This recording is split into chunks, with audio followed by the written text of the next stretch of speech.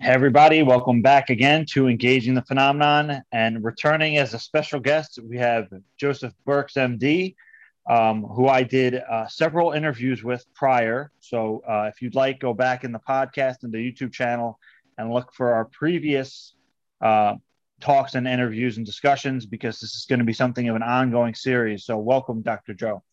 Welcome to you all out there in YouTube land and also the podcast.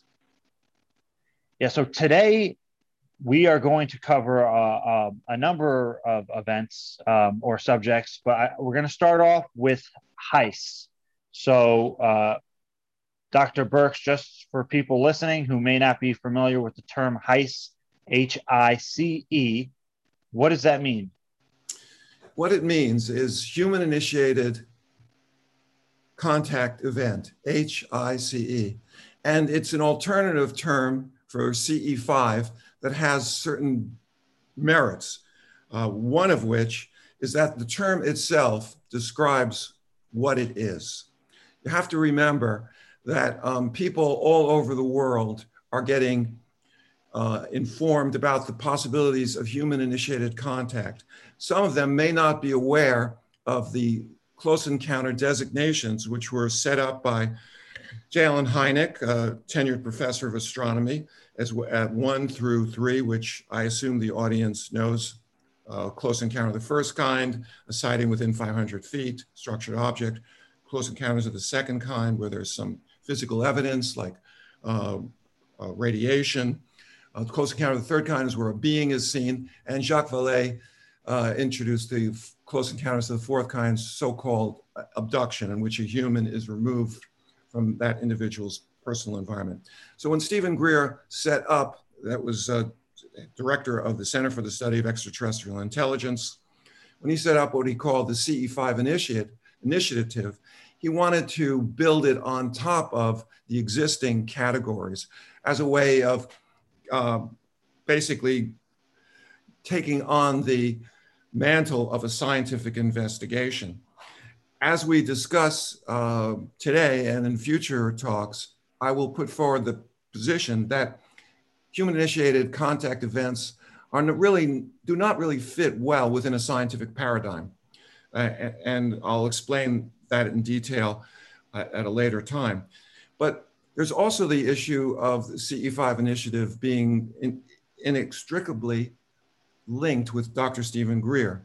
And as we discussed previously, there's two camps, quite polarized, and he is a very polarizing and, in my view, a very divisive individual at this time. There are those people who believe he can do no wrong.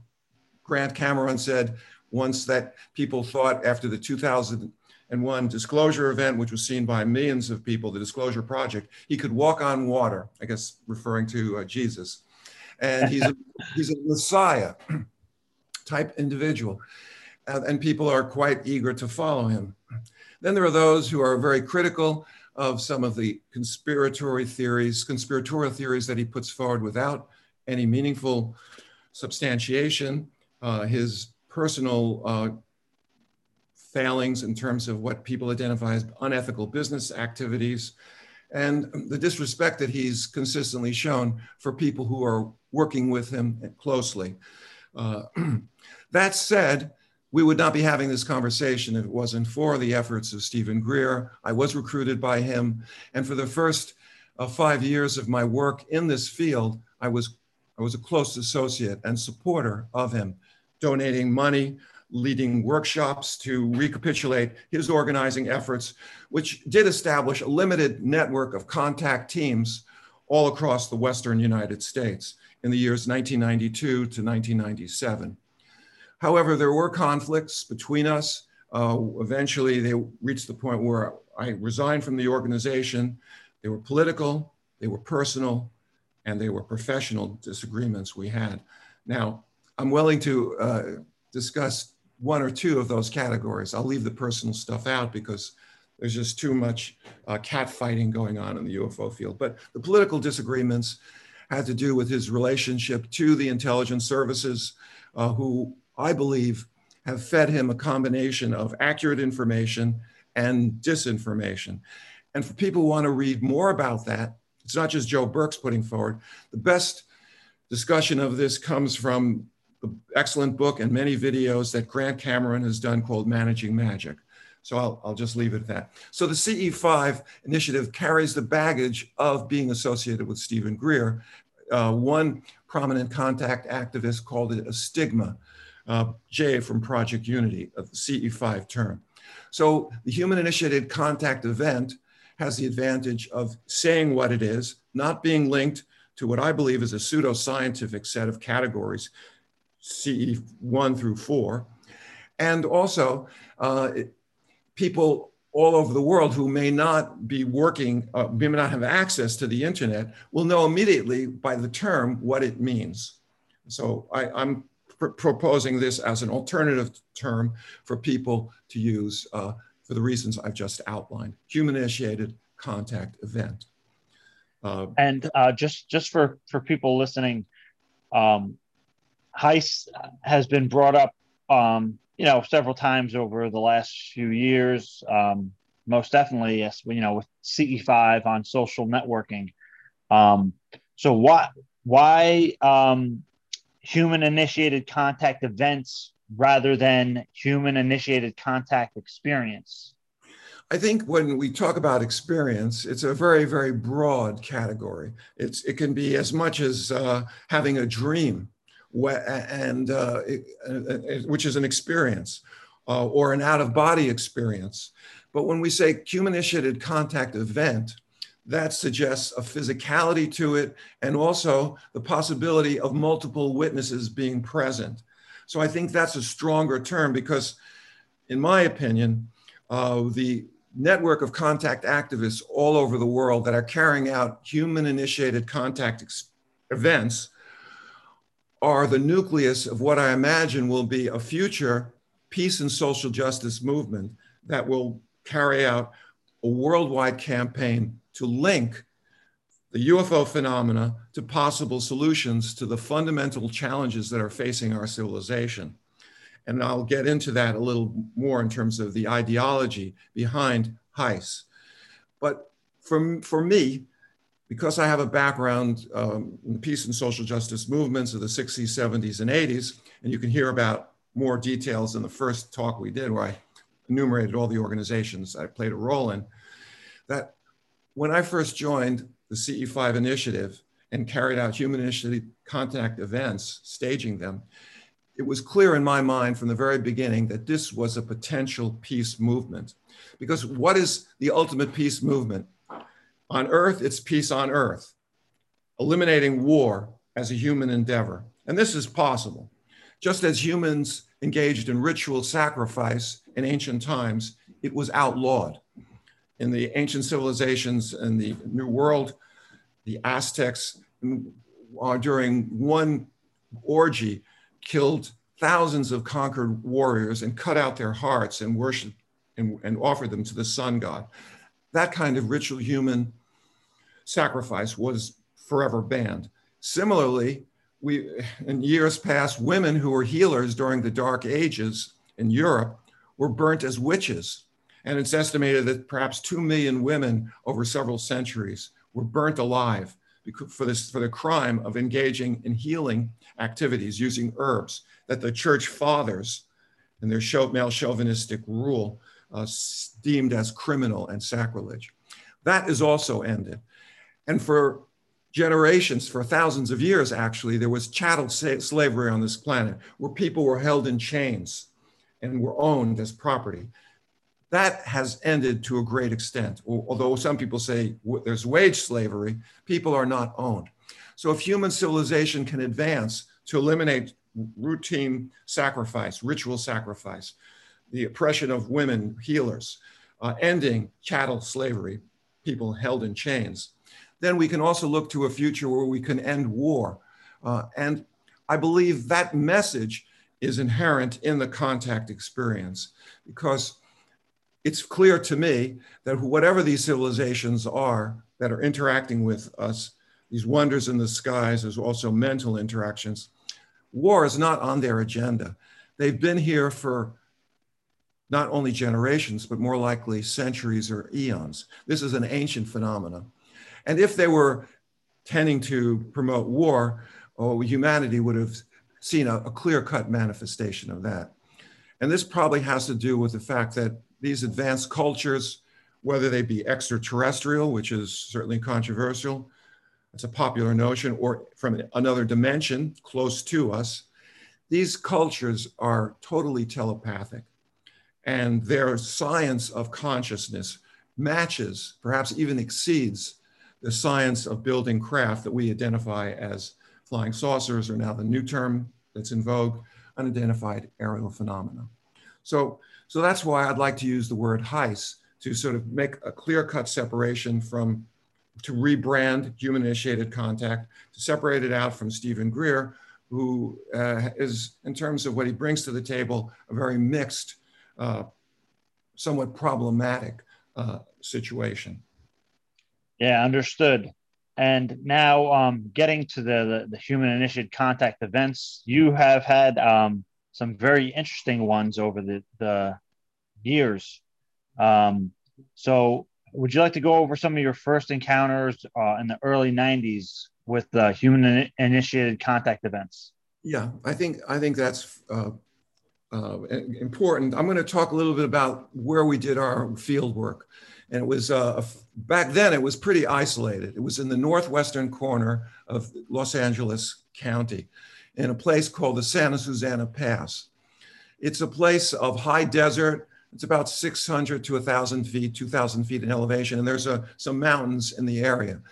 But it was also, our research site was less than 3 miles from the Department of Energy site, DOE, in the Santa Susana Pass, which is very significant because of what happened to us in the pass and other kinds of interactions, not just sightings, but also the clear-cut presence of surveillance of, shall we say, security officers, probably from the base. So what happened was Dr. Stephen Greer led us in a demonstration of field work.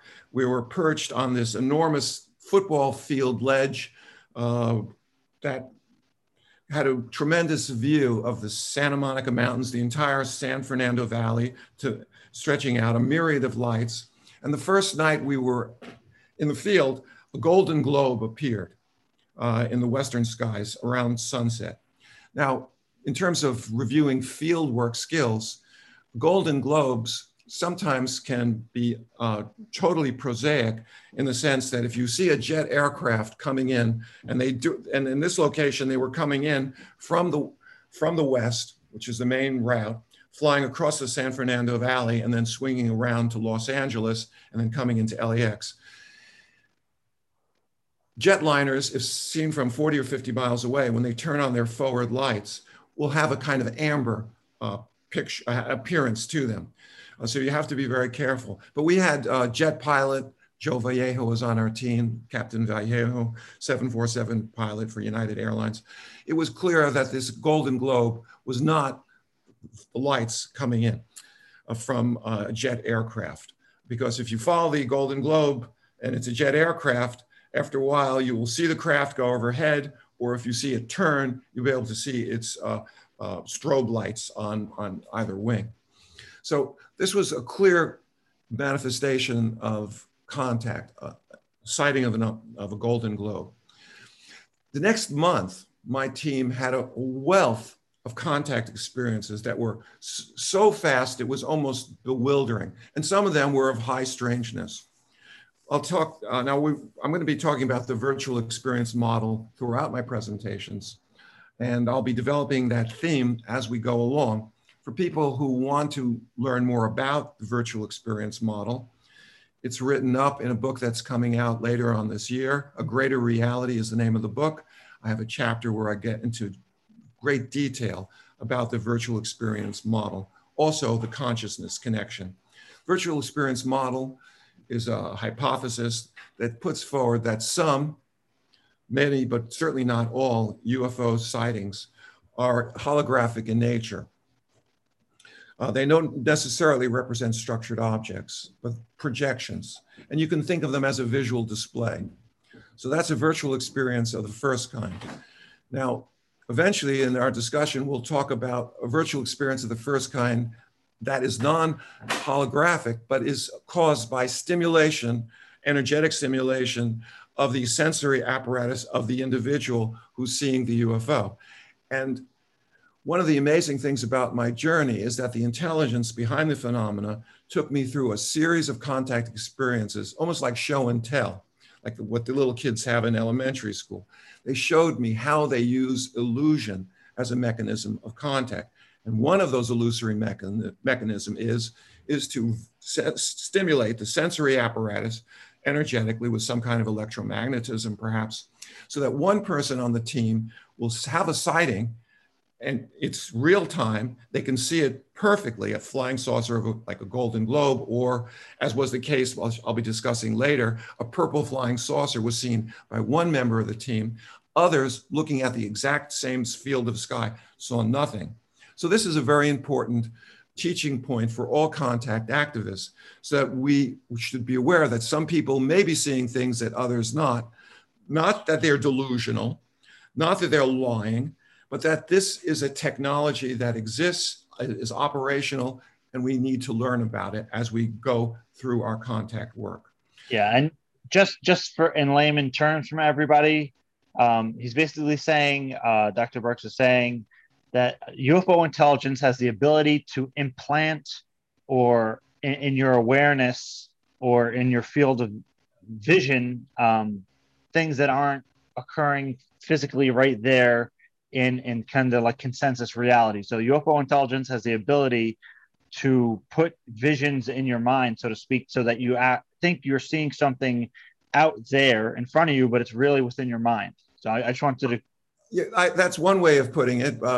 As from the neurophysiological point of view, vision is created by the brain. So all visual experience is ultimately explicable as a mechanism of neurophysiology, whether it be representing an object or, in the first case, a hologram, which is a projection, and everyone can see that in the field, or directly stimulating the visual apparatus, the retina, the occipital lobes, where the visual material. This is a very sophisticated point, but I think it's important that contact workers have the best information as they engage the phenomena. So that's why I'm spending a little bit of time getting into it right now. Now, the other categories are perhaps even more disturbing for contact workers and for the larger society. A virtual experience of the second kind is a full sensory illusion. This is akin to what we imagine, what was portrayed, I should say, in the movie The Matrix. And I won't get into that. There are cases in the literature that support this as operational. And the final category is virtual experience of the third kind, which is virtual memory. This intelligence has the capability of implanting memories in contact experiencers that are vivid, as real as what you imagined you had for, what you recall, I should say, what you had for breakfast this morning, but do not represent actual physical events. Now, you might say this is astounding, this is impossible. Yes, for terrestrial science, it is. But already terrestrial science using rat models and animals have been able to implant memories into experimental animals. And at some future program, if I'm able, I'll get into some of the scientific literature that shows how scientists are now creating virtual memory in lab rats.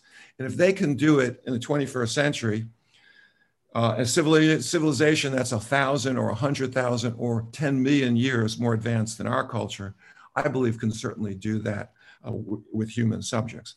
So that's the virtual experience model in a nutshell. So what led me to this experience? Well, the first week I started doing contact with my team in the Santa Susana Pass, the high desert. I was driving home from the emergency room. I was working emergency at that time, like Dr. Greer. Though my training was internal medicine, I did have a position for 10 years in the ER. We called it ambulance area. And so as I'm driving home, 5 o'clock in the afternoon from work, and we've already had our first sightings in this high desert region, I'm getting onto the 405 freeway, and I look to the freeway, and I see something that's absolutely impossible. It was a fire engine painted red, wooden, sort of World War II style aircraft. It had a propeller, but it was totally absurd. It had looked like a prop from a circus, a kind of a circus routine where when I was a child and we'd go to Ringling Brothers, where the three-ring circuses, they'd have a group of small people who would be inside a make-believe plane, and that 5 or 6 of them would pour out of the plane. It looked like a prop. The wings were short, 8 feet only. The craft did not have a canopy, the hood that pilot sits in. It did not have a windshield. And in fact, there was no pilot in this craft that was 15 feet long, clearly made out of wood, and was flying only about 45 or 50 miles an hour with these short, stubby wings. From an aerodynamic point of view, it was impossible. This was the first clue. I believe this was a staged event that UFO intelligence was trying to show me. Seeing may be believing, but don't necessarily believe everything you see is a physical object. That was an impossible, it wasn't a UFO, it was an IFO, impossible flying object. And that's just an important note, actually. Just people who were talking about on UFO Twitter the other day, that Dr. Eric Davis had mentioned before, and kind of like the Bass research, that UFO intelligence has the ability to basically mimic, terrestrial technology in a manner to disguise itself in some events. So this is kind of a mixture of that in a sense. Yes, this was definitely a disguise or staged illusion in my judgment. Right. So my team had a series of sightings the first month, some of which involved a degree of high strangeness, as well as a consciousness connection with the phenomena. We set up our research laboratory, as I mentioned, at that time, the Department of Energy site was still active. And we had this tremendous view of the San Fernando Valley on a platform that was enormous. And during the first nights, we started seeing, even as we were walking to our research site at twilight, red orbs that were floating to the north of us. Now, to the north of our site was the 118 freeway, but it was blocked by a hill. So we had some security in terms of being able to have interactions or sightings without everyone driving by the freeway. There was this hill. And then on the other side of the freeway was a sheer cliff and going up about 600 feet. And that was part of Rocky Peak State Park, which was a day use only park at the time. So our team set up our research site. And while we were meditating, some high strangeness events occurred, one of which was silent lightning, like flashes coming from the sky. But there was no lightning reported in the area. All of a sudden, out of nowhere, night turned into day. And this happened repeatedly. I had my eyes closed initially when this blast of light occurred, no thunder associated with it, totally silent. The second time I witnessed it with my eyes open, whereas before you couldn't see anything around us, it was full darkness. All of a sudden, it was like broad daylight. The entire field around us was completely illuminated as far as we could see. It was quite brilliant. This happened repeatedly. So this was a high strangeness event. Now, the red orbs that we were witnessing were to the north of us, past the freeway, and a place called Rocky Peak State Park. And these orbs would go up and down below the ridgeline repeatedly. One orb that we saw was actually at twilight, and it seemed to slowly drift, totally silent, from the north, slowly drifting towards the Department of Energy site to the south or west of us. So we were quite excited about these sightings. One highly anomalous event occurred the first or second time we were out in the field. Now, back in the old days, we had a series of protocols that involved the designation of a safety zone. We had a buddy system as well, which we used, because The CE5 initiative was very new then. We were operating with people who weren't necessarily skilled hikers. And we wanted to have a buddy system in case someone had to go to the bathroom. There would be someone aware where they were going and that it was safe, because there were cactus, snakes. Much of our field work was done in high desert locations where there were fall-offs, where people could actually get hurt wandering around in the dark. So the buddy system was part of a way of helping people deal not only with the physical dangers, but also to have the reassurance of a mate or a buddy, because when high strangeness events occurred, the surprising nature of it had the capacity to make people afraid. And this is another issue that comes up. Because when we try to talk to people about staging human-initiated and contact events, the immediate reaction of many people is a fear expression. And this is because within the UFO subculture, we've been, for the last 40, 50 years, been bombarded nonstop with the notion that all contact with extraterrestrial or interdimensional or non-human intelligences occurs within the framework of an abduction, which is a criminal act.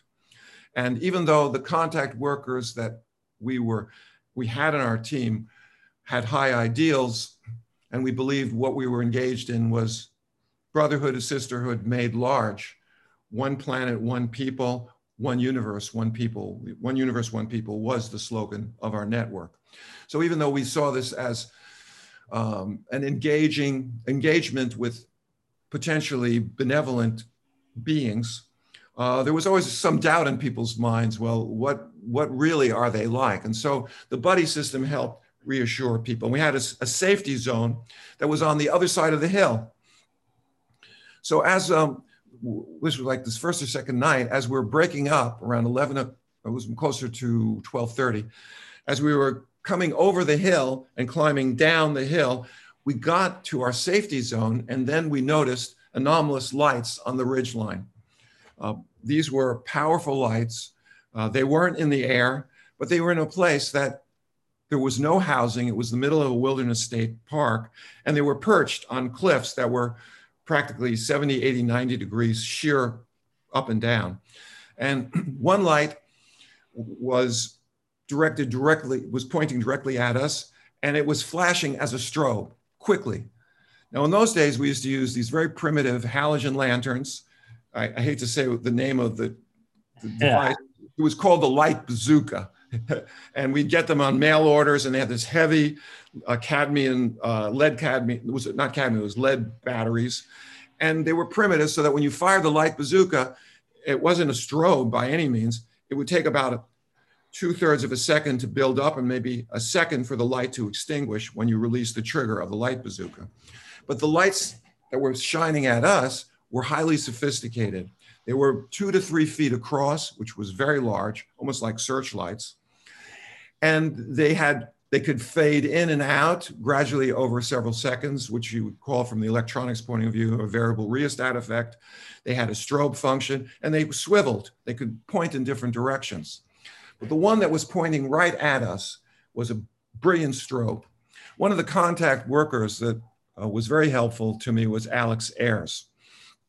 He was a man in his late 30s, graduate from Harvard. He had a master's degree in psychology, as well as a master's of fine arts. He was a screenwriter for Hollywood. And prior to us doing fieldwork that night, he got the telepathic message that one way to establish whether we had actual signaling back and forth was to signal at any UFO with a very strict pattern. And what he got telepathically was flash once, wait 3 seconds, flash twice, wait 3 seconds, flash 3 times.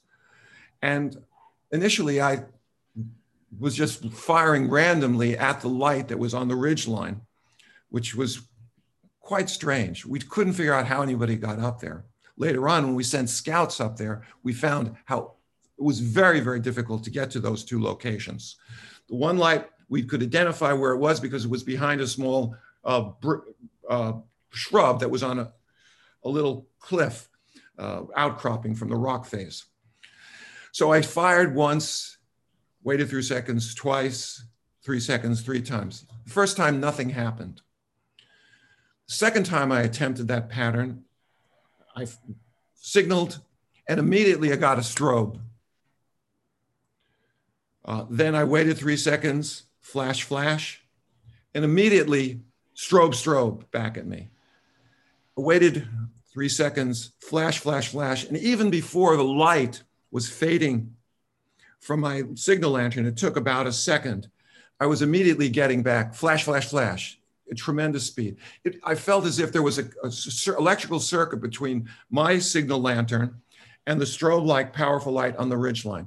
We could not reproduce that kind of signaling with our primitive equipment.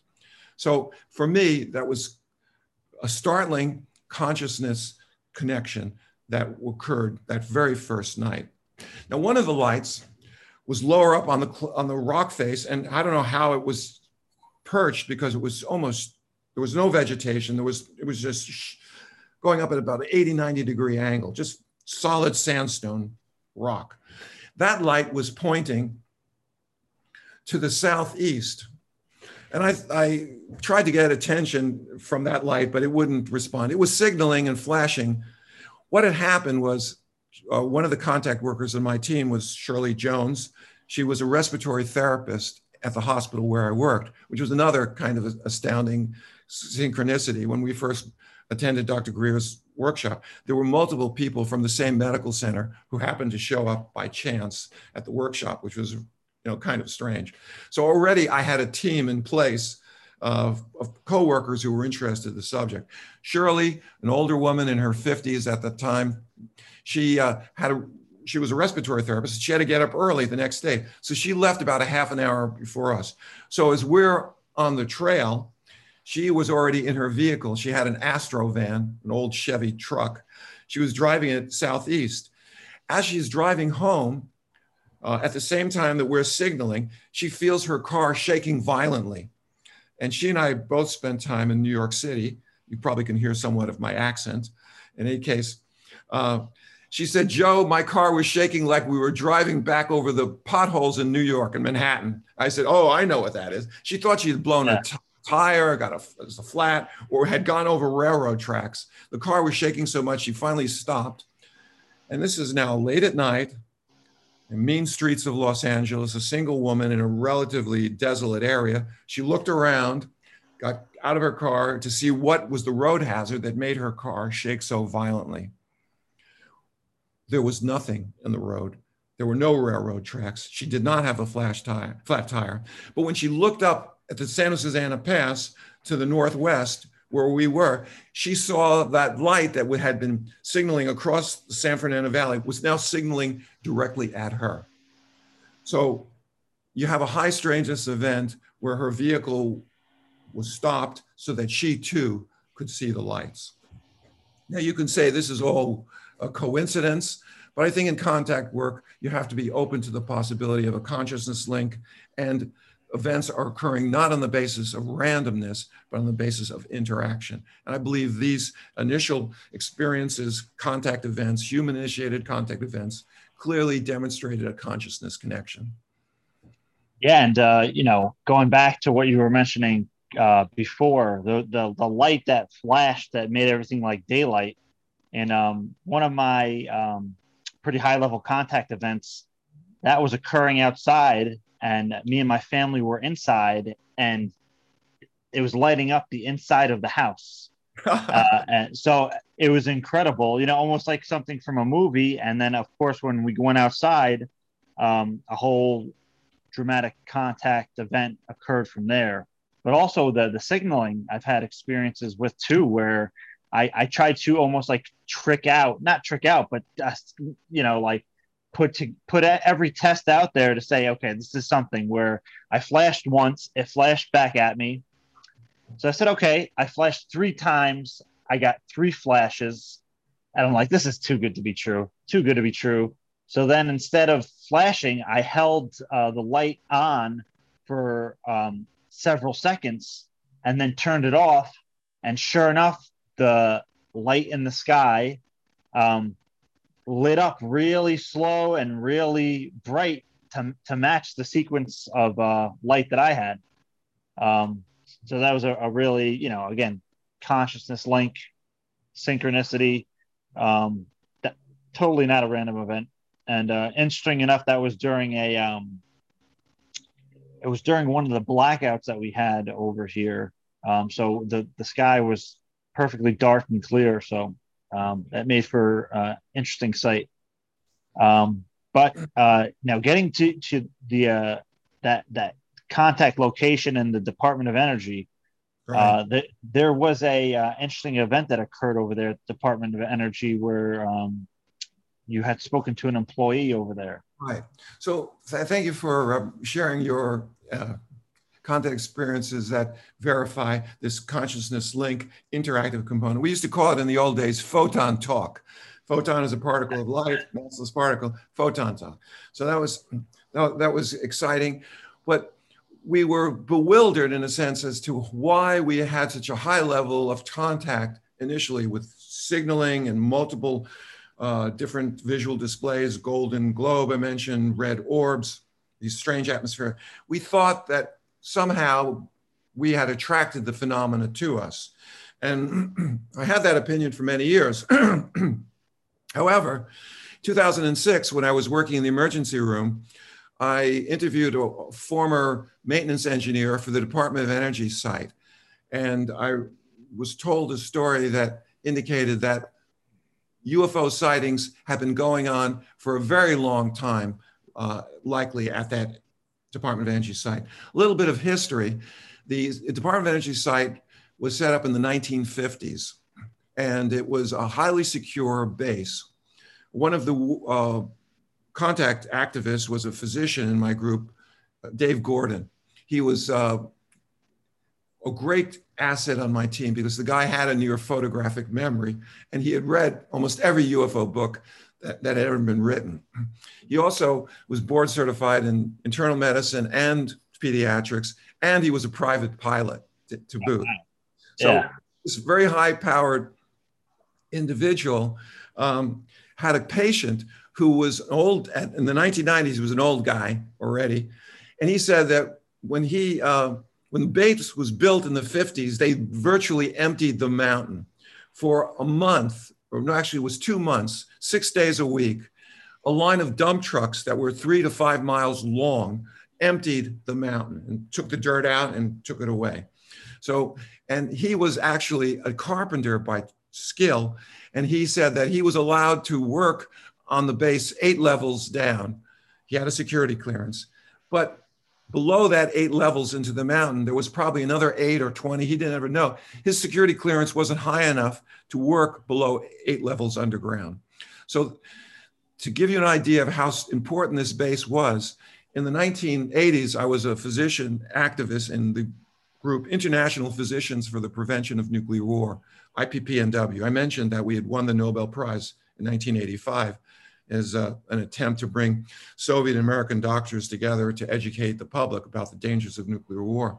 Well, one of the things we got a hold of when the Cold War ended was a strategic warfighting map from the former Soviet Union. And what it was a map of Los Angeles, and written in Russian, and I could read Russian, I studied in college, was all the bases that were scheduled for nuclear attack by the Russians. And sure enough, in the northwestern corner was, in Cyrillic, it said Santa Susana. So that base was targeted for nuclear attack by the Russians during the Cold War.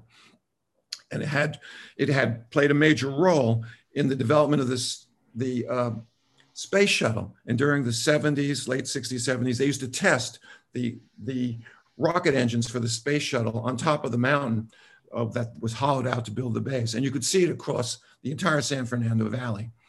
They also had a nuclear reactor that was a research lab reactor. And in the 1950s, a terrible event occurred. There was a partial meltdown and release of plutonium into the environment. Now, plutonium has a half-life of about 17,000 years.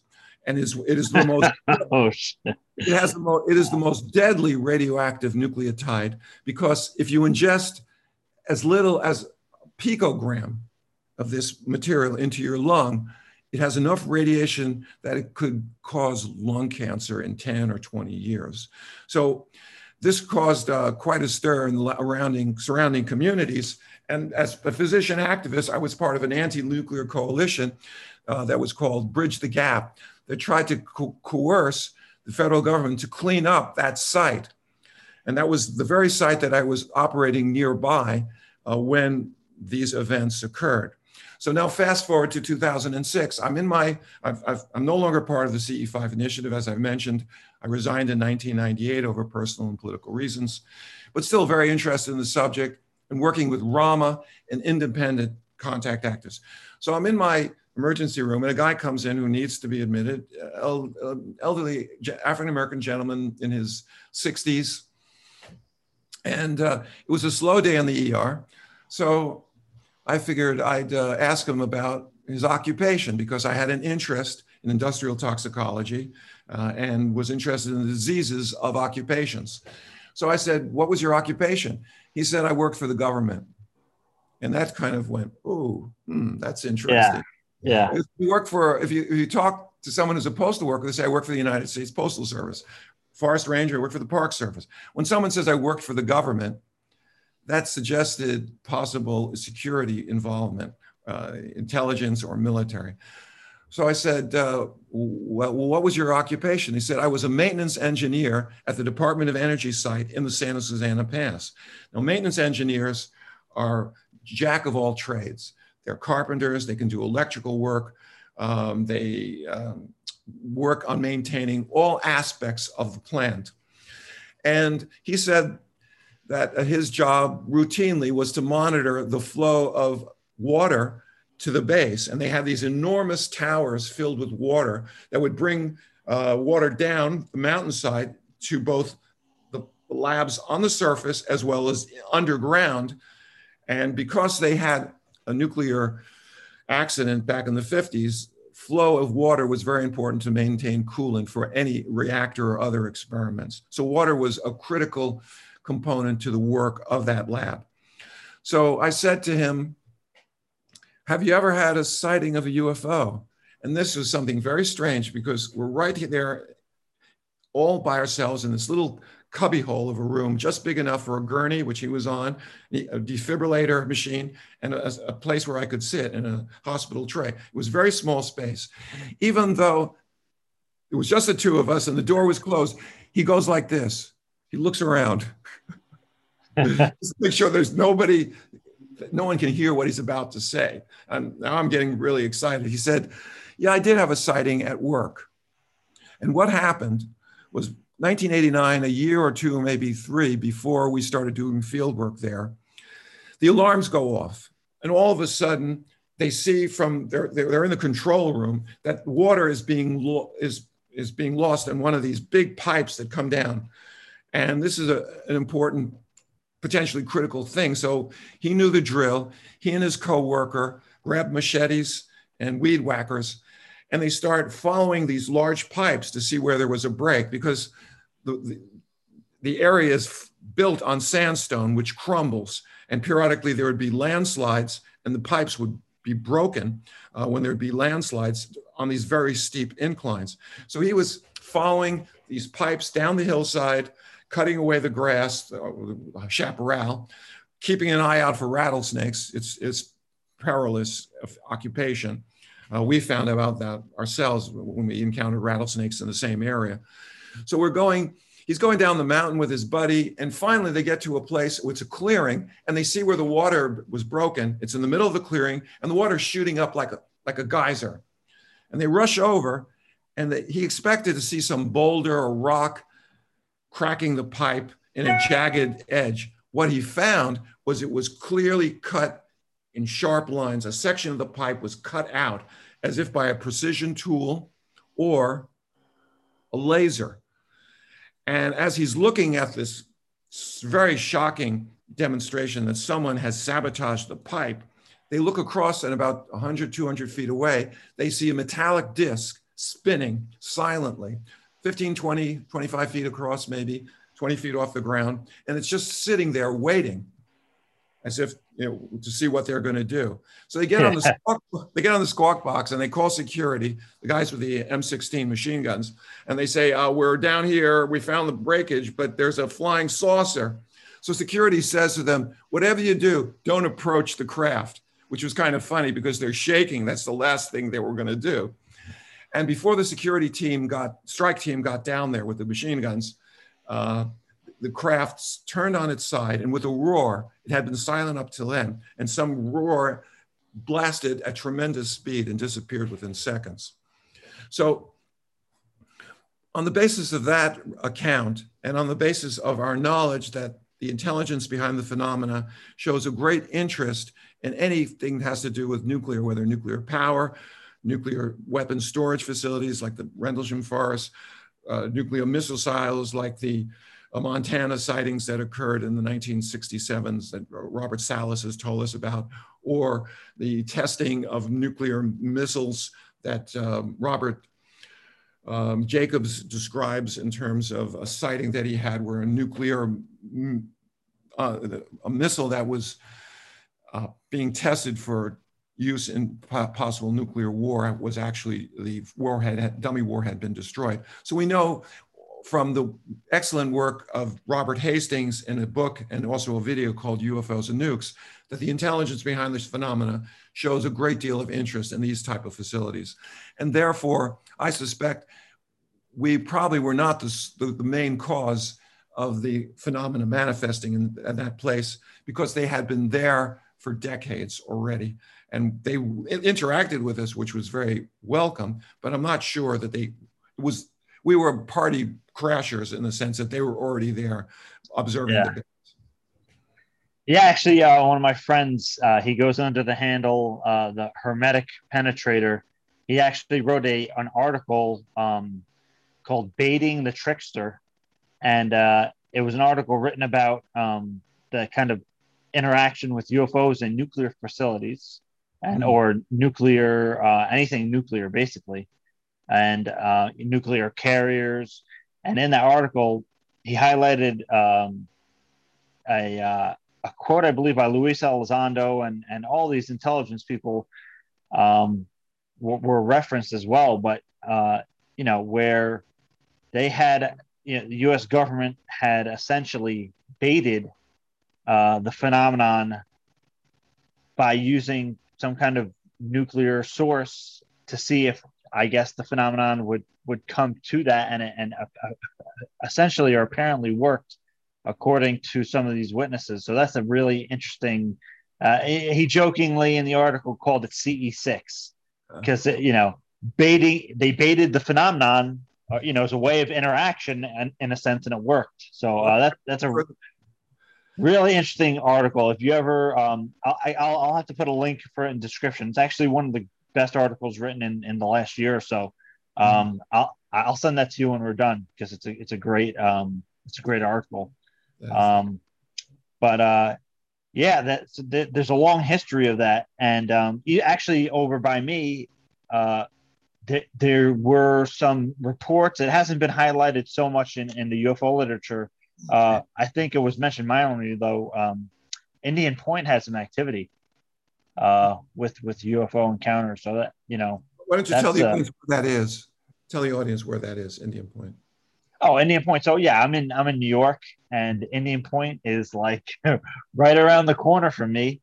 It's an interesting area, and it's it's nuclear power generation. So how old is it? Oh, I don't even know. I don't know. Do you know how old it is? Very old. Yeah, I didn't even know that. But I've as long as I've been alive, it's been around over here. They have a specific life. They have to be decommissioned, which poses risks for the surrounding communities, obviously. Yeah, soon. I think, like in another year, they decommissioned, I think, part of it, and they're doing it in stages. So that's that's a big issue. I was surprised when they actually went ahead and they did that. Right. And I believe that was with Cuomo. But getting back to what people want to listen to, UFOs. You also had some experiences some other experiences in your early days with the human-initiated contact events. Did you want to go over some of those as well? Let's move forward a little bit, Yeah. because the two themes that I want to develop here is the consciousness connection, which is again manifested repeatedly, and this is the core of what makes human-initiated contact events possible, the interaction of minds. And although we like to have confirmation with signaling back and forth, the mental interactions play a predominant role in our contact work. And I mentioned before, and I'll mention again, I'm sure many in the audience will accept this, that the intelligences that we're engaged with are totally telepathic. They can access our consciousness as readily as you and I access light at home by turning on a wall switch. And given this consciousness connection, can manifest itself in a multitude of ways. And what we experienced in the first month of our contact work, and I want to say a little bit more about those mystery lights in the Santa Susana Pass, because we sent a team up there to try to find where those lights had been positioned. And I had imagined that there would be electricity, running water. I didn't know what was behind the locked gate, because I had never been to Rocky Peak State Park where those lights were positioned, shining down at us. And apparently to get to the place where the lights were positioned, you had to rock climb over rattlesnake infested boulders and work your way to the cliff, which was very steep. There was no way that people could generate those kinds of lights with ordinary battery operated lights. They would have had to have a generator and some equipment to move. The only road was a fire road that went up to the Rocky Peak, and it was located at least 200 feet, 300 feet away from the place where the lights were positioned on the ridge line. So that confirmed that this signaling, although it wasn't a UFO in the sky, it was truly anomalous, and that no conventional light could have been readily positioned there. So I wanted to add that. So moving along, I mentioned in the first talk that we had other acknowledgments of the consciousness connection. And I hear a sound in the background. Are you picking that up? I don't hear it on my end. What does it sound like? It sounds like a piece of power equipment. It sounds good on my audio. Okay, that's fine. All right, we'll just cut that. I don't know. Maybe it's coming in from my mic. In any case, so the consciousness connection was evident because people on my team started having sightings in highly congruent ways, not while we were doing field work, but while we were in our own vehicles driving. One of which occurred for me September 4th, 1992.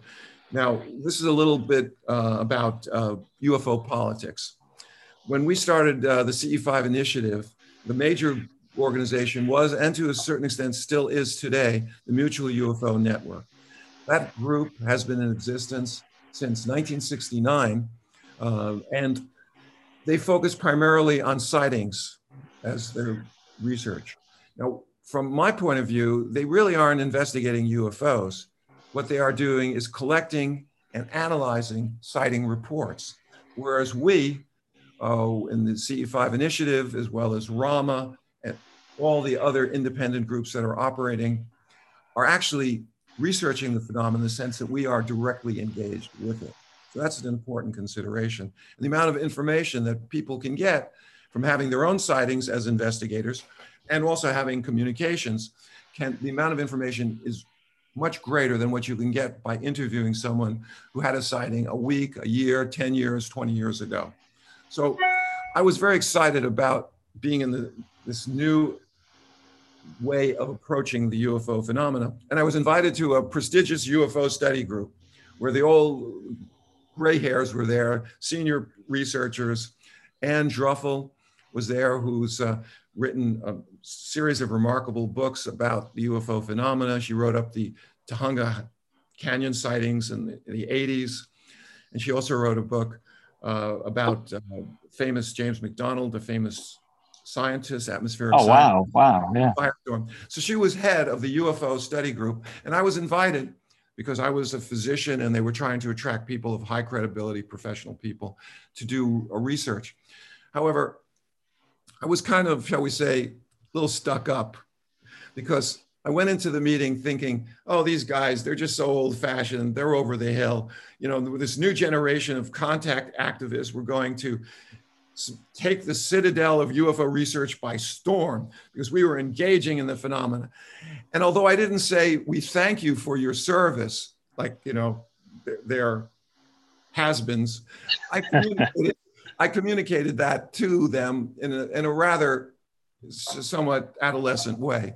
I was wet behind the collar because they had been investigating UFOs for decades, and I was heading a team that was in operation for about 2 weeks or 10 days at the time. So in any case, it was clear that I was not going to ever be invited back to their prestigious UFO study group. So as I'm driving home from the San Fernando Valley, and separating San Fernando Valley to Los Angeles Basin is the Sepulveda Pass. The cliffs go up about 600, 700 feet, and there's a super highway. And then it was about 10 lanes. I think they've expanded to 10 to 11 or 12 lanes. So it's this enormous river of concrete pouring through this Sepulveda Pass. And as I'm driving and, you know, feeling that I had done the right thing and fought the good fight and told those old fuddy-duddies, you know, where it was at, I see a blue-green light approaching slowly across Los Angeles Basin. And as I may have mentioned in our previous discussion, when you view anything at night in Los Angeles, any aircraft, you can immediately see its silhouette because there's so much light pollution from the city that it reflects back from the marine layer, because we have cloud cover practically every night with clouds coming in. So you can see you can see a helicopter, you can see a jetliner, small plane. It's very easy to identify at night because there's so much light reflecting from above, silhouetting the craft. But this blue-green light was coming towards me in a kind of meandering way, almost serpentine, moving maybe 10 or 15 miles an hour.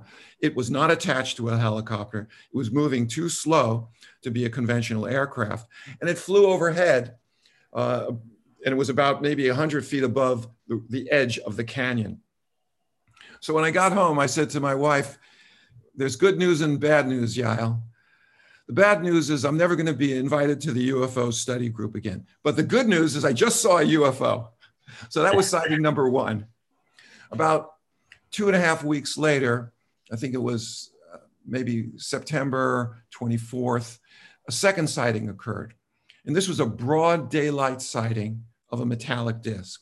I mentioned Dave Gordon, who was in the family practice department of our sister medical center. I was in Panorama City, he was in Woodlands Hills.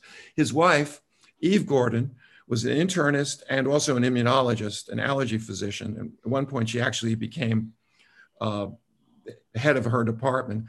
So she was hearing all this propaganda from her husband, Dave, who was on the team about these exciting sightings we're having. It's so exciting. And her attitude was kind of, you know, don't bother me. We've got our profession, we've got our kids. Let's just focus on the real world. But he was also a private pilot, and she did like going to air shows with him. And over the course of going to many air shows, she became very proficient in identifying any kind of conventional craft. The air shows would have different styles of airplanes. And her husband was trying to fly every one that he could. So as she's driving home across the San Fernando Valley south, she looks up over the Santa Monica Mountains and she sees a metallic disc glittering in the sun. And she knows it's not the Goodyear blimp, it's hovering. She can see its silhouette perfectly. It's a veritable flying saucer. That's sighting number two. She and I both were driving south when this happened. The third sighting was the most spectacular of them all. Dotha Wayburn, I mentioned, was one of the senior members of our team. She was in her 60s, but she was a skilled observer because her family was very wealthy. They had a yacht. So she sailed the seven seas as a yachtswoman, and she became proficient in navigating and also identifying conventional prosaic phenomena by stars, aircraft, whatever. She was a very skilled observer. She had just attended a meditation seminar, and which broke up at around 9 o'clock at the night. I think it was September 25th. So as she's driving home, and her house was perched on this cliff with a spectacular view of the Pacific Ocean. And she lived in a wealthy community called Palos Verdes. It was like Beverly Hills, except on the ocean, very ritzy. And she's driving up this long driveway to get to this house on the hill. She sees a light above her house. And she had never seen such a light before. And as she approached, the light started coming down to meet her along this long driveway. And as it got closer, she saw it was a 25, 30-foot glowing mother of pearl luminescent globe. And as the globe flew by her, she got the telepathic communication. You were looking for us, meaning during field work. Well, here we are. It then changed direction and went out across the Pacific. So these 3 sightings occurred within the first month of us going into the field. They were highly congruent. We were all in our vehicles alone. We were all traveling south. And there was an escalation of the power of these sightings where I had seen just an anomalous nocturnal light. It then became a daylight broad sighting of a metallic disc. And the third sighting, to top off this trio, was a structured object that maneuvered, got within less than 100 feet of her, and there was telepathic communication. In other words, the intelligence behind the phenomena was saying, we recognize your field work. Not only that, but we can find you at any time and any place and stage a human-initiated contact event if you and we so desire. Now, you can say, well, why did Eve Gordon get the sighting? It was Dave, her husband, who was on the team. Well, as soon as she had the sighting, she was gung-ho, immediately wanted to join the team. And she was a wonderful asset for us because she had done meditation. And there was something about her that was extremely spiritual. Compared to the guys who were more nuts and bolts, she played the harp. And I couldn't figure out why she was selected as a witness to this sighting of a metallic disc. One day I was in the Gordon's home because we were having a meeting. And one of the things we did was we had business meetings in between our sightings where we would discuss the latest information that came from Asheville, North Carolina, where Dr. Greer was. And we'd also go over the protocols because in those days they were fairly rigid with buddies and set schedules of meditation. So I'm at the Gordon's home and my beeper goes off and I have to call the emergency room. And Eve at that point was not on the team yet. And there was a phone in the living room where the meeting was, but there was no other, we didn't have cell phones back then, or if we did, they were gigantic, like they looked like walkie-talkies. So I said to Dave, I got to call the ER, where's another extension? And he said to me, oh, just go into the den, and there's an extension there. And I heard Eve was playing the harp, beautiful music. She was an accomplished amateur. And I told Dave, I don't want to go in the den. I'll disturb her. She's making beautiful music. And then he said something that I'll never forget. He said, don't worry. You can go make your call because when she's playing her music, she's in a trance. And then the light went on inside me. I said, oh, okay. Eve Gordon was able to access consciousness in its most unbounded form while she played the music on a regular basis. That was her meditation equivalent. And that facilitated the consciousness connection between her. Also, I'll point out that of these 3 sightings, 2 of them were highly significant in terms of the work we were doing. I had just somewhat immaturely fought the good fight and engaging with the MUFON people promoting human-initiated contact. So they staged the event just after that. And Dotha's sighting, the last one, was significant in that she had just left a meditation seminar. And meditation was one of the ways we accessed consciousness in its unbounded form in order to facilitate telepathic communication. And of course, Eve was able to do it not only through meditation, but also through her music. Yeah. Now, You mentioned that these events, did you also want to go into 1993 with Sasha as well? I think we're going to leave that because I'm going Okay. chronologically.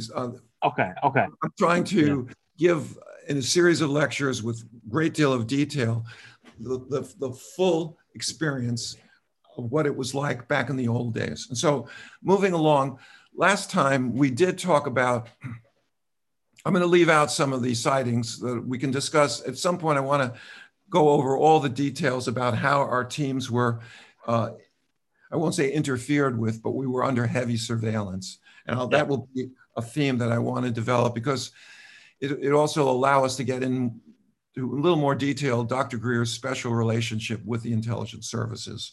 Yeah. And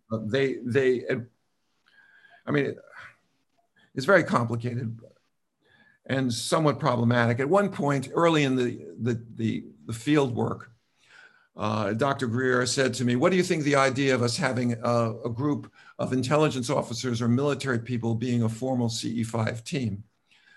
And I was somewhat taken aback. And I said to him, "Well, you're certainly free to do that. You are the CSETI director." But you see, I had been having interactions with the intelligence services, the FBI, because I was a sort of American dissident. And so our peace and social justice movements were under fairly consistent surveillance by police, both Los Angeles, the so-called Red Squad, though we were not Reds, we were peace and social justice. And also the FBI had files on all the major peace and social justice organizations. So, and because I was active in terms of supporting the third world nations that were trying to establish a better situation for their people, I had worked with student groups in Latin America. And so solidarity with workers and students movements who were often being persecuted by military regimes that the CIA had an open relationship with in terms of training to repress movements for social change. So I had a left-wing political slant to my worldview. And I told Dr. Greer he was free to have intelligence operatives, past or even current, as a part of a working group. But that would be the end of my involvement with CSETI. If he wanted to do that, he could, but I would have to resign. And then he laughed and made it was like a joke. No, he was just kidding. I think he had working relationship with those people already, and the thought had occurred to whether they were going to form a team with Dr. Greer and be part of our network. But as far as I know, that never happened. Did he say why he wanted to do that? I assumed that because they were helping him develop, that was the beginning of Project Starlight, which led to the Disclosure Project. And if you read Managing Magic, you'll see that this was a consistent pattern, not only with Dr. Greer, but Bill Moore in the 1980s and Tom DeLonge. He didn't spell it out. He sort of laughed it off like he wasn't serious, but he was, in my opinion. And I just did not want to have that element in our network. I did not feel we could trust people like that because their allegiance is not to some higher cause like one planet, one people, but to defend the Constitution and under the direct control of the executive branch, which means the President of the United States. And I did not want to have that level of potential interference with our network. So anyway, that's a little aside. But so we were doing contact work, Los Angeles team, December 1992, the Phoenix team went into operation. And in Mexico, I mentioned in the show, the first show, that we had a series of incredible sightings. One of which I did not mention was that I had a sighting of a broad daylight disc on the edge of the volcano.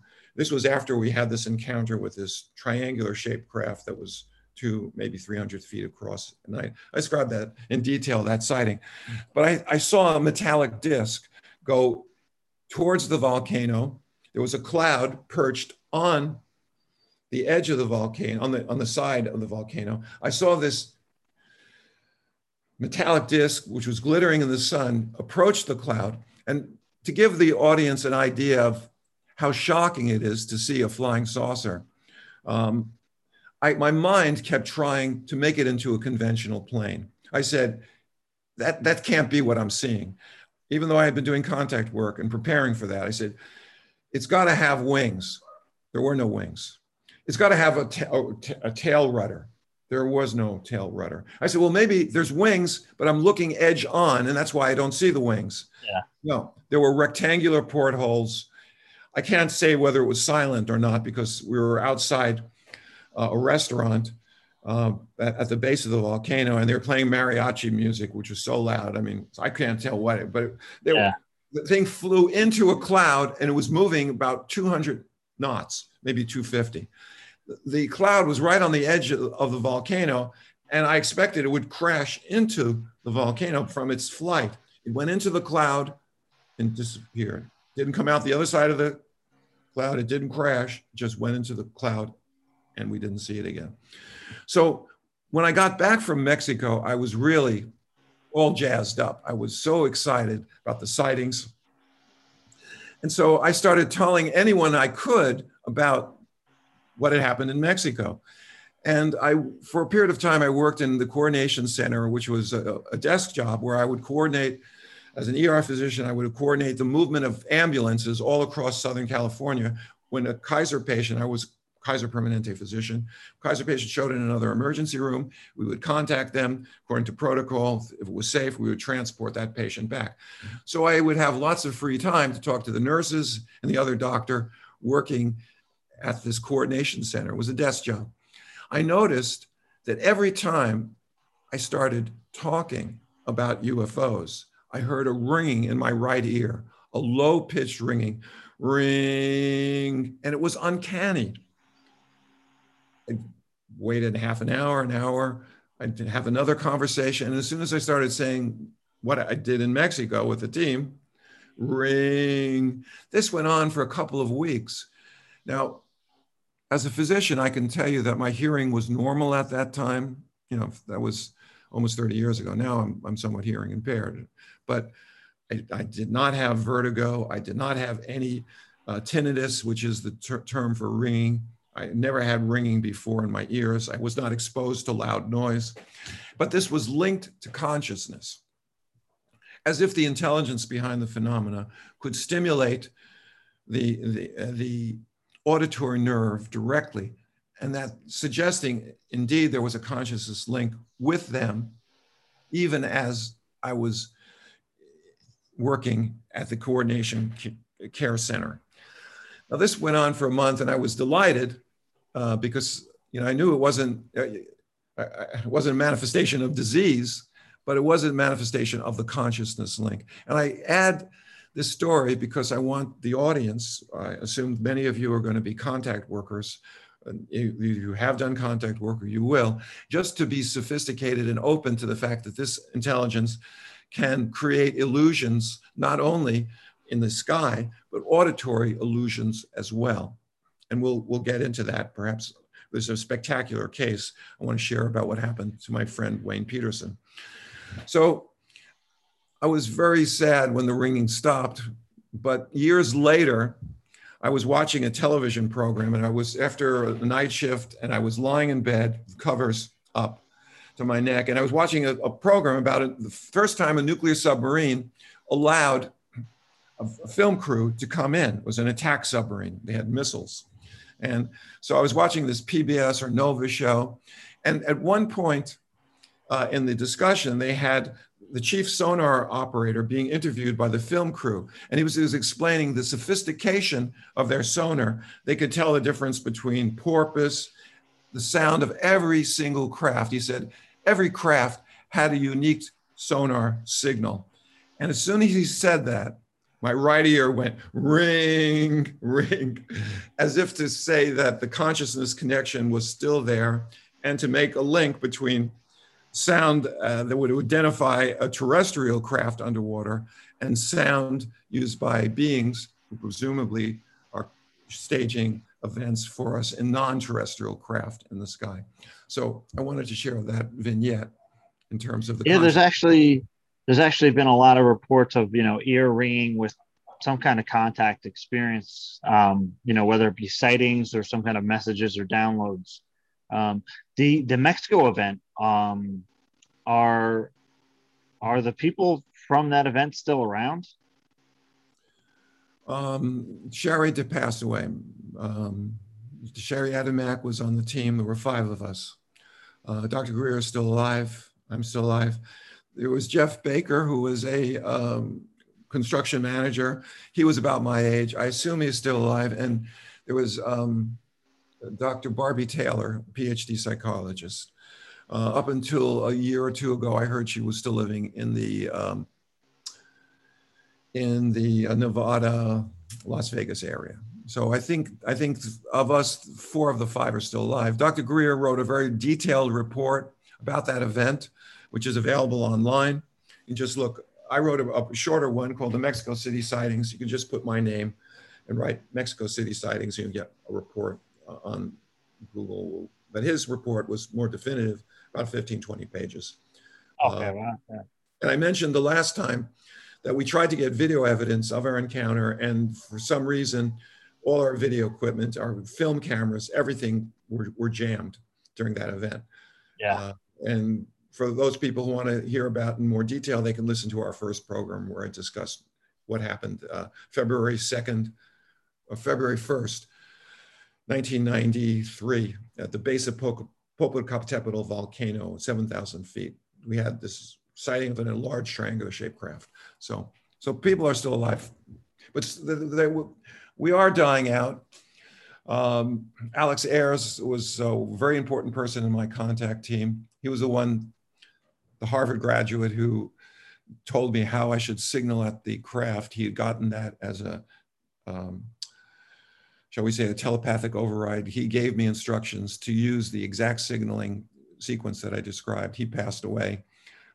Also Shirley Jones, who was in her Astro van driving across the San Fernando Valley when her vehicle was shaken violently. She passed away as well. So there's still, some of us are running around, but as time goes on, fewer. And that's why I'm so grateful that the next generation of contact workers are getting a chance to hear some of these stories. And I thank you, James, for giving me this vehicle. I appreciate it. Yeah, absolutely.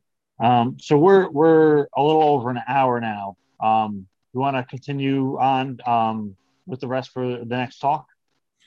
I can just say one more thing, because I mentioned the virtual experience model. And what happened in 1993 was we had this prolonged field investigation workshop that CSETI sponsored at Robeson Mining World. Robeson Mining World is about 60 miles east of Phoenix, and it's in the Sonoran Desert. Beautiful, pristine location. It's a resort spa at the site of an old mine. And they have the collection of mining equipment. They boast the world's largest collection of antique mining equipment. So you see these excavators and bulldozers and all this stuff there. So it was an in-depth workshop. And a number of important interactions occurred. High strangeness events, which at the time were somewhat frightening to members of our teams. There were 60 of us. It was the largest training that had ever CSETI had up until that time. And we were divided into groups of 20. One of the high strangeness events happened when the CSETI director, Dr. Greer, brought us all together in campfire. And he was talking about the work we were doing. He was briefing us in terms of the contact protocols. And what we observed was something I'd never seen before or since. Wild jackrabbits were running up to our circle surrounding Dr. Greer, and they were standing on their hind legs inside our circle of 60 contact activists, and were looking at the CSETI director, which was bizarre. And then the bunnies were also running between our legs. They were like, these are very wild animals. The owner of Robeson Mining World said they never approach people because many people shoot at them. And so they're very wary of contact with humans. But there was something about the energy of these 60 contact workers that brought them to our circle. Now, that was one high strangeness event.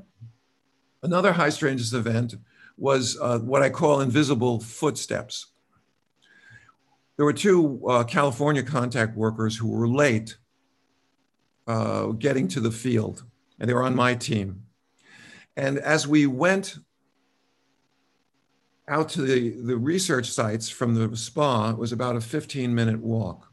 And every time I passed this one particular location where there was a gate that was radio controlled so that the people in the spa could open and close the gate automatically.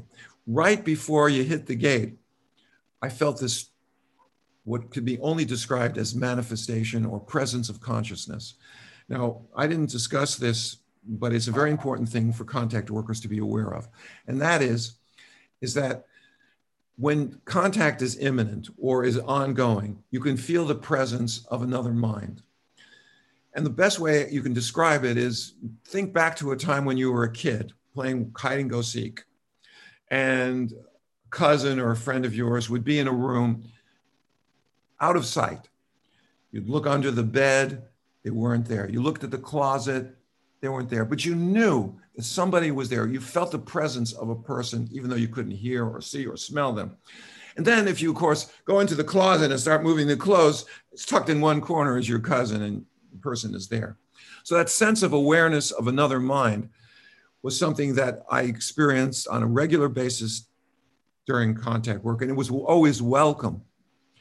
But in this particular place, ropes and mining world, the presence of consciousness when I got to the gate was so powerful that I virtually had to stop and look around. So these two women were late to going out into the field. They drove their vehicle and they got to the gate and they felt the same presence of consciousness. And they got out of their vehicle and they listened, and what they heard surprised them and somewhat frightened them. Even though it was pitch black, middle of the desert, they heard the sounds of what they thought was either an animal or a human moving through the brush, stepping on the chaparral, moving around the cactuses, which were very sharp needles. And they became frightened because they realized that it wasn't just one set of footsteps coming towards them. There were multiple footsteps. And because they were tuned to the possibility that we could interact with the non-human intelligences, they said, "You're scaring us. Whoever you are, please stop." And to their surprise, the sound of something or someone moving towards them from multiple locations stopped.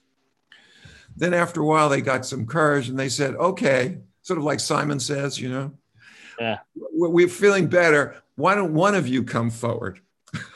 And so they heard the sound of someone or something moving through the brush towards them. They did not see a coyote or a being or anything, but it was a sound, perhaps a simulated sound of a movement towards them.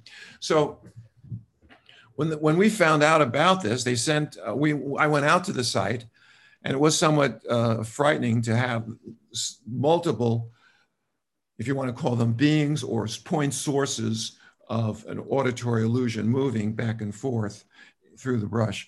This happened all night to multiple people on the teams. And I give this as a vignette to notify contact workers of the richness and the diversity of contact experiences that can occur that are interactive. Now, do I think there were invisible beings moving through the brush? Probably not. Do I think it was more a simulation using technology that could interact with our eighth cranial nerve, the auditory nerve? Yes, because there were other signs that that's exactly what they were doing. And I'll give an example. We worked in circles of guided meditation, groups of 20. One particular contact worker, Kathy Kaminsky, and we were empowered to develop our own guided meditations or use Dr. Greer. So at one point, Kathy Kaminsky was leading a guided meditation, and half of the group was on her left side and the other half was on her right side, as in a circle. And so at one point she said,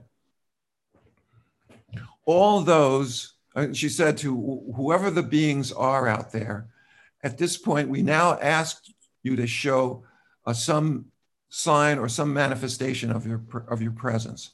And what happened was at that point, all the people on the right side of the circle heard a ringing in their right ear, or her left side, yeah. About 8 or 9 of them heard a ringing, ring. And that was the side of the circle that was closest to that point of high strangeness that was down the road behind the lock gate. The other half of the circle did not hear the ringing. So they were able to effectively target an anomalous sound, ringing sound, in multiple contact workers. And they're able to select the group that was closest to that place of high strangeness. This is a little complicated. Am I communicating what? Yeah. So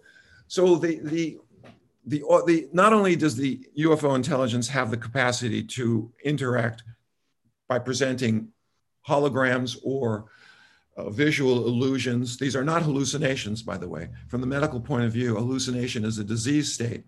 Either you're toxic, or you've been from sepsis, or you've been poisoned, or you're an alcoholic going through DTs, or you're on a hallucinogen, or you have a thought disorder. Those are hallucinations. These are visual displays that are technologically mediated illusions. So let's not throw out the word hallucination. Oh, he's hallucinating. No, these are not hallucinations. So I'm going to leave the group with one more vignette that has to do with auditory illusions. And this is one of the most powerful contact events that demonstrated the consciousness connection. Wayne Peterson, I mentioned, was the working group coordinator in Phoenix. Sadly, a few years ago, he passed away. But he had an excellent team. They had many pilots, many excellent meditators, the heavy hitters that could really establish a consciousness connection. One night, he was out in the Sonoran Desert, about 30 miles, 40 miles outside of Phoenix, where he was based.